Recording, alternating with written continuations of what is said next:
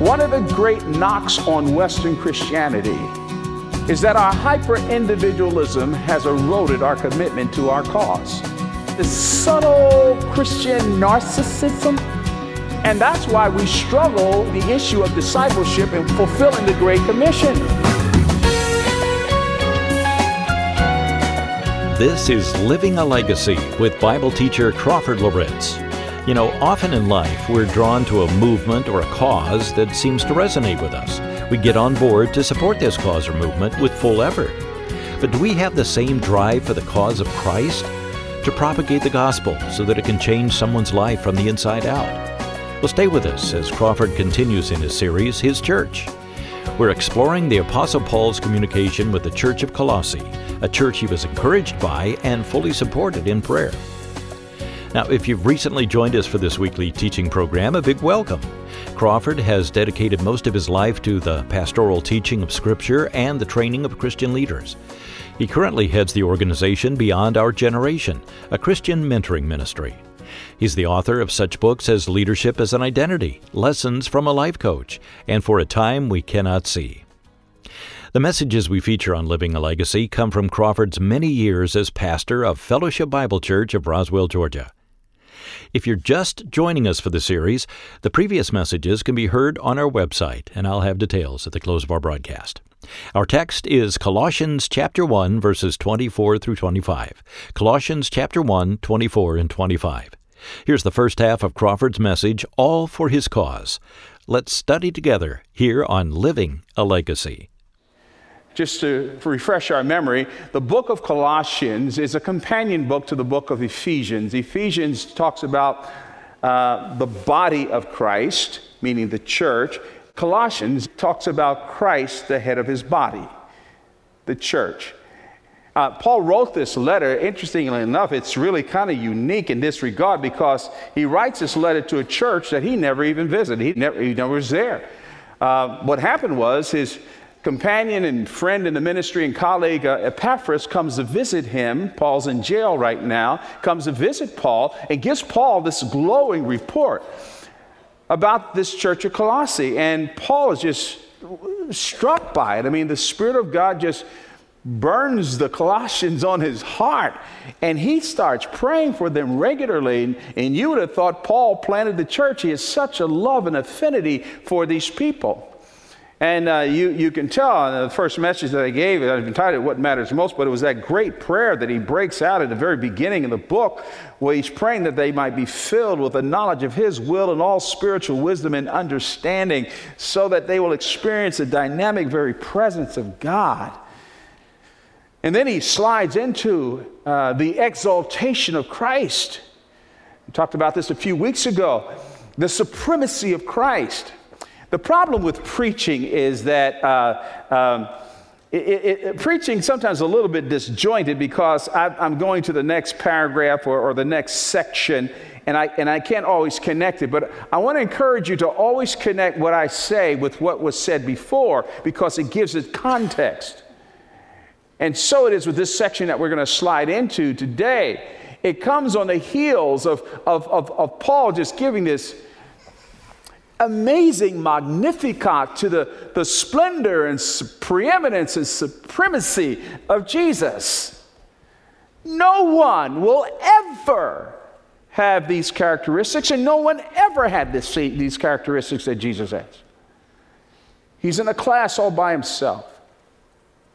So now he gets into this section where we are today, chapter 1, verse 24 through chapter 2, verse 5 is one section there. After singing the magnificent praises of our great God and Savior, the Lord Jesus, what Paul now then does is that he talks about his own testimony with regard to the cause of Christ, and that he's all in. But I hope we see in a few moments that what he's talking about is really what we all should, as followers of Christ, should be all in on. You know, it's amazing that great athletes have some amazing things in common. No matter what the sport is, if they are a great athlete, if they are at the top of their game, they've got some amazing things in common. Whether it is Rory McIlroy or Phil Mickelson or Tiger Woods with golf, or Serena Williams with tennis, or Coco Gauff now with tennis, or LeBron James in basketball. No matter who it is, great athletes have some amazing things in common. And I was thinking about this. It sort of triggered my thinking, and hopefully you'll see the connection. And I just sort of went online and Googled in, what do great athletes have in common? And what popped up was this list of 10 things, and I just want to pass them on to you. This is what great athletes give themselves to, and this is what separates them from, the very good high school jock and the one that is out there. And here they are. Let me just list them. 10 things that they have in common. The first one is that they persevere. They persevere. Often that's the difference. I remember talking to John Smoltz many years ago, and he was telling me, he said, Crawford, talent-wise, there are many pitchers in the minor leagues that was better than me and better than a lot of guys up here, talent-wise. But often what makes the difference is not necessarily talent, but the ability to persevere. And so great athletes, it's not just that they just have talents, they've got drive, they persevere. Second thing that they have in common is that they are consistent. They're repetitive. You see this in golf. I mean, they hit the shot, hit the shot, hit the shot. They keep doing the same things over and over and over and over and over and over again. Thirdly, they improve their weaknesses. They work on them all the time. They're never technically off. No superstar, no great athlete ever is off. In the off season, they're working on stuff that they think they can get a little bit better at. Fourthly, I guess it goes with the third one, they prioritize training. They're there. Jerry Rice, when he was playing, was notorious for he would be the first one at practice before anybody showed up, running up and down the stadium steps, and he would be the last one to leave. They were committed to training. They adopt, this is not a nice way of saying it, but it's true. Every great athlete has this, you call it a killer instinct. They have a warrior mentality. I have met some outstanding Christians who are in pro sports, and they are different people when you're talking to them in the locker room, but something happens to them when they step across that line. There is not just a winning thing. They want to win to the max. They've got this thing in them. They work toward a goal. They set goals not just to the limits of their abilities, but a little bit beyond. So they drive toward it. They refresh themselves. And the great athletes, they do have windows in their lives, and they do understand that rest also is a part of their development and training. And so they refresh themselves. They are confident. You can't win anything apart from confidence. Now, there's a difference between being confident and cocky. There's a difference between confidence and arrogance. Every great athlete, even the most godly of them, they're confident in the abilities that God gave them. And in the words of the great theologian Ray Charles, they make it do what it do. And so they are confident. He actually did say that. They build on the basics. They build on the basics. They have mastered the fundamentals. The fundamentals to them are like breathing. Throw the ball, hit the ball, catch the ball. Throw the ball, hit the ball, catch the ball. Throw the ball, hit the ball, catch the ball. Throw the ball, hit the ball, catch the ball. They master the basics. It's ingrained in them. And then finally, they have a plan. You know, Tiger Woods is actually notorious for this. He whenever he's interviewed, and if he's won, you'll always hear him make this statement. And I like this about him. He'll make this statement. They said, well, you know, what about your competition? Did you look at the leaderboard, this kind of thing? Well, of course, he looked at the leaderboard. He kind of sort of doesn't say, but of course he looked. But he says, no, I just figured that if I stick to my business, I'd be fine. if I stick to my business, I'd be fine. You have a plan. You have a plan. Now, what I've described here, and I don't mean to sound like some locker room coach here, but what I've described here is the passion that we ought to own when it comes to the cause of Christ. One of the great knocks on Western Christianity is that our hyper-individualism has eroded our commitment to our cause. That there is, and you've heard me say this before, there is this subtle Christian narcissism where Christianity is all defined by me. And that's why we struggle with the issue of discipleship, and we struggle with the issue of fulfilling the Great Commission. Because that commission is beyond myself, it requires more of me than sometimes I'm willing to give. And this is what Paul is driving at here. And I would suggest to you that in these verses, no, the word discipleship is not used. But this is one of the best exposition on biblical discipleship you'll find anywhere in the Bible. And that's why Paul is writing and giving his testimony after assailing the incredible virtues of our great God and Savior, the Lord Jesus. It's almost as if he's saying, well, why wouldn't I be all in on the cause? And so in his testimony, he's also vicariously speaking for every Christian. And I think his thoughts can be, flows through these two big ideas.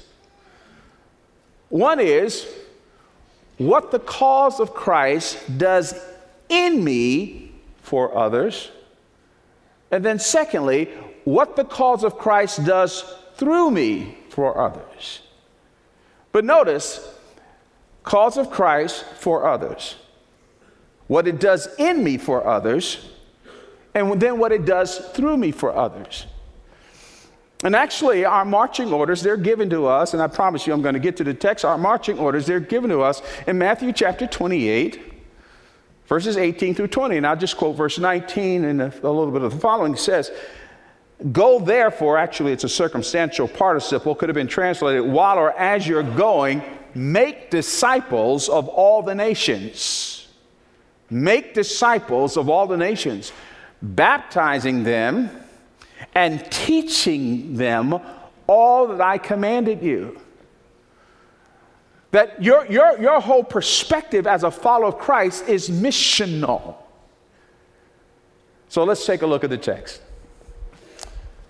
Paul says, this is what the cause of Christ should do in us for others. The very first thing that should be produced in us is a heart and a passion for his cause. Verse 24 says, now I rejoice in my sufferings for your sake, and in my flesh I'm filling up what is lacking in Christ's afflictions for the sake of his body, that is, the church, of which I became a minister according to the stewardship from God that was given to me for you to make the word of God fully known. Now, this is a little bit of a controversial text. There's some scholars that say, whoa, back up a little bit. What is he saying here that somehow or another, this line that says that, and in my flesh I'm filling up what is lacking in Christ's afflictions? Is he saying that somehow or another Christ's afflictions were not adequate? That his suffering was not sufficient? No, that's not what he's saying at all. Because he could not be saying that because of other statements that he's made in his writings. Paul's not saying that Christ's sufferings was inadequate. What he is saying is that he, and by means of implication, we had the privilege of demonstrating to a watching world what it really means to suffer for the sake of Christ. Not in some ostentatious way, but we identify with him. And it's not something to run from. It is a heart privilege to identify with his sufferings.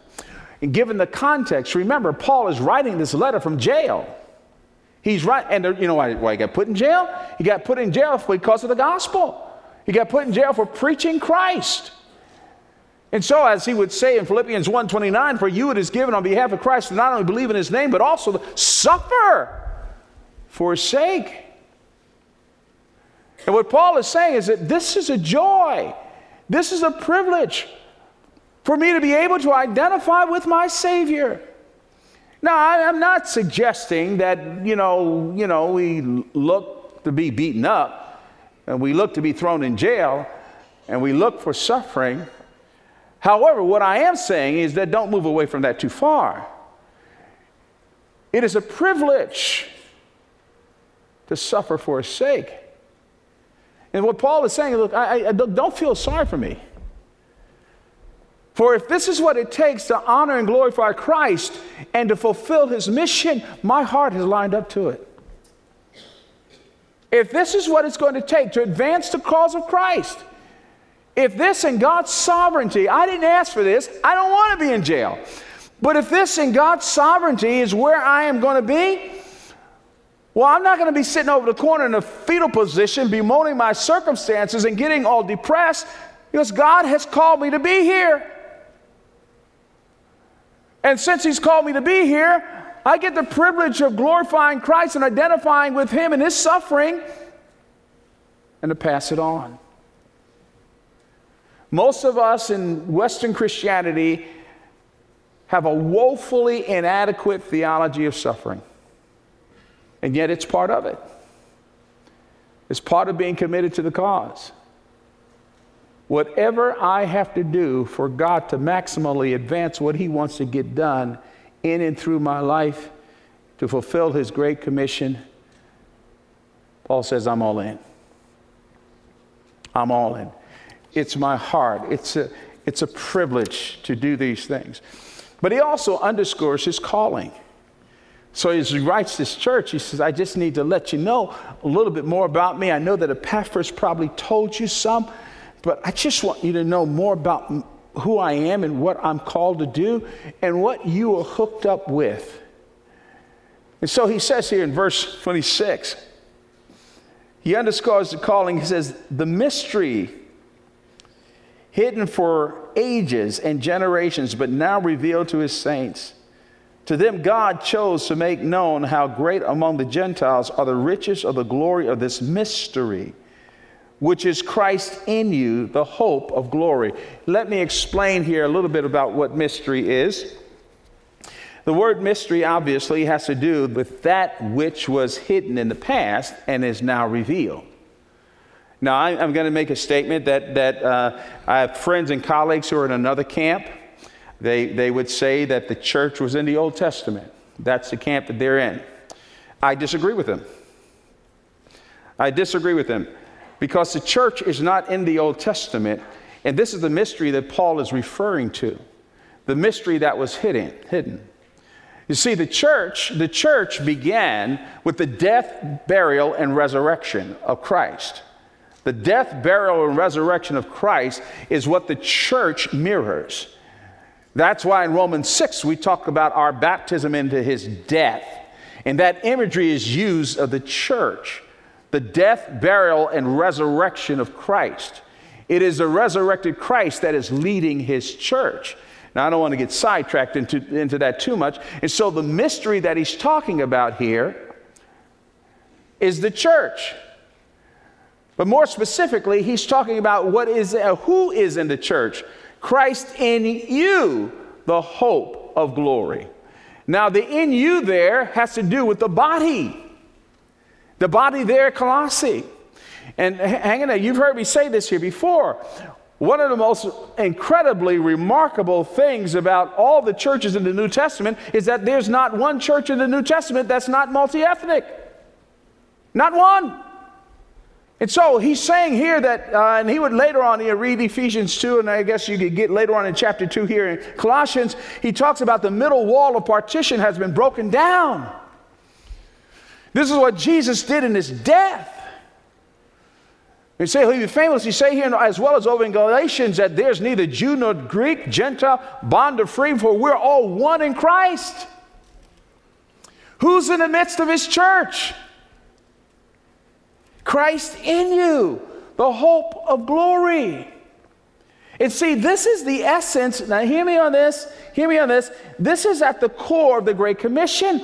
Often when I heard messages preached on the Great Commission at missions conference and this kind of thing, they overlook this incredible emphasis. When Jesus says, make disciples of all the nations, he's not just talking about geography. The Greek word for nations is ethnos. We get the English transliteration ethnic from that, which means peoples. From the very beginning, the heart of God was to penetrate every ethnic group, every people group around the world. And that's who we're making disciples. So back to Colossians. He says, Christ in you, the hope of glory. He's the one that's pulled all of this together.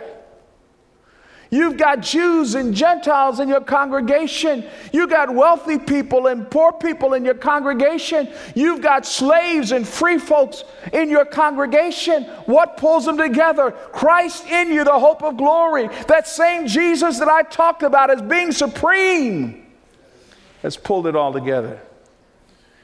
And that's core. And see, this is practical stuff. This is practical stuff here. As a follower of Jesus Christ, I don't step past white folks just to share the gospel with people my color who will respond. And I hope you don't step past black folks or Asians or anybody else. It's Christ in us, the hope of glory. And that's the nature of the Great Commission.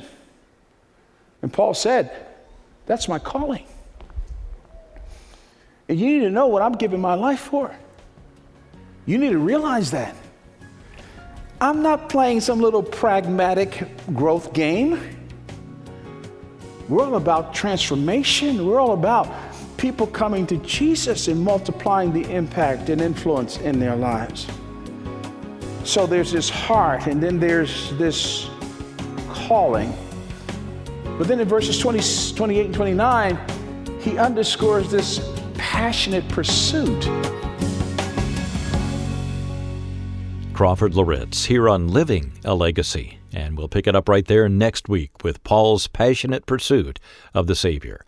All for the Cause, the title of today's message. It's part of Crawford's series, His Church, based on the book of Colossians. We're getting great insights from the Apostle Paul on how we as the church should relate to our Lord and to each other. If you missed out on part of today's message, you can stream all of it on our website. Go to livingalegacy.org, look for the link Past Programs. There's also a link to connect you with our MP3 library containing many of Crawford's messages, including our recent series on the Holy Spirit, titled Supernatural. Now, they can all be downloaded there for free. Start with livingalegacy.org. And speaking of Crawford's series on the Holy Spirit, here's a recent email from Jamie. Thank you for this series on being led by the Spirit. It was a timely reminder that if we are children of God, we will be led. It encouraged me to look deeper at what the Holy Spirit is doing and how He's moving in my life. I'm also really enjoying all of the other messages by Pastor Crawford Loritts. Keep up the good work. Well, thank you so much, Jamie, for taking the time to let us know. And we'd like to hear from you, too. Remember, when you connect with us, you help ensure that this broadcast continues to be heard right here. Look for the contact link at livingalegacy.org. Well, next week, the second half of Crawford's message, All for the Cause, and we'll look for you again right here. For Crawford Loritts, I'm Bill Davis. Thanks for listening. This program is a production of Moody Radio, a ministry of Moody Bible Institute.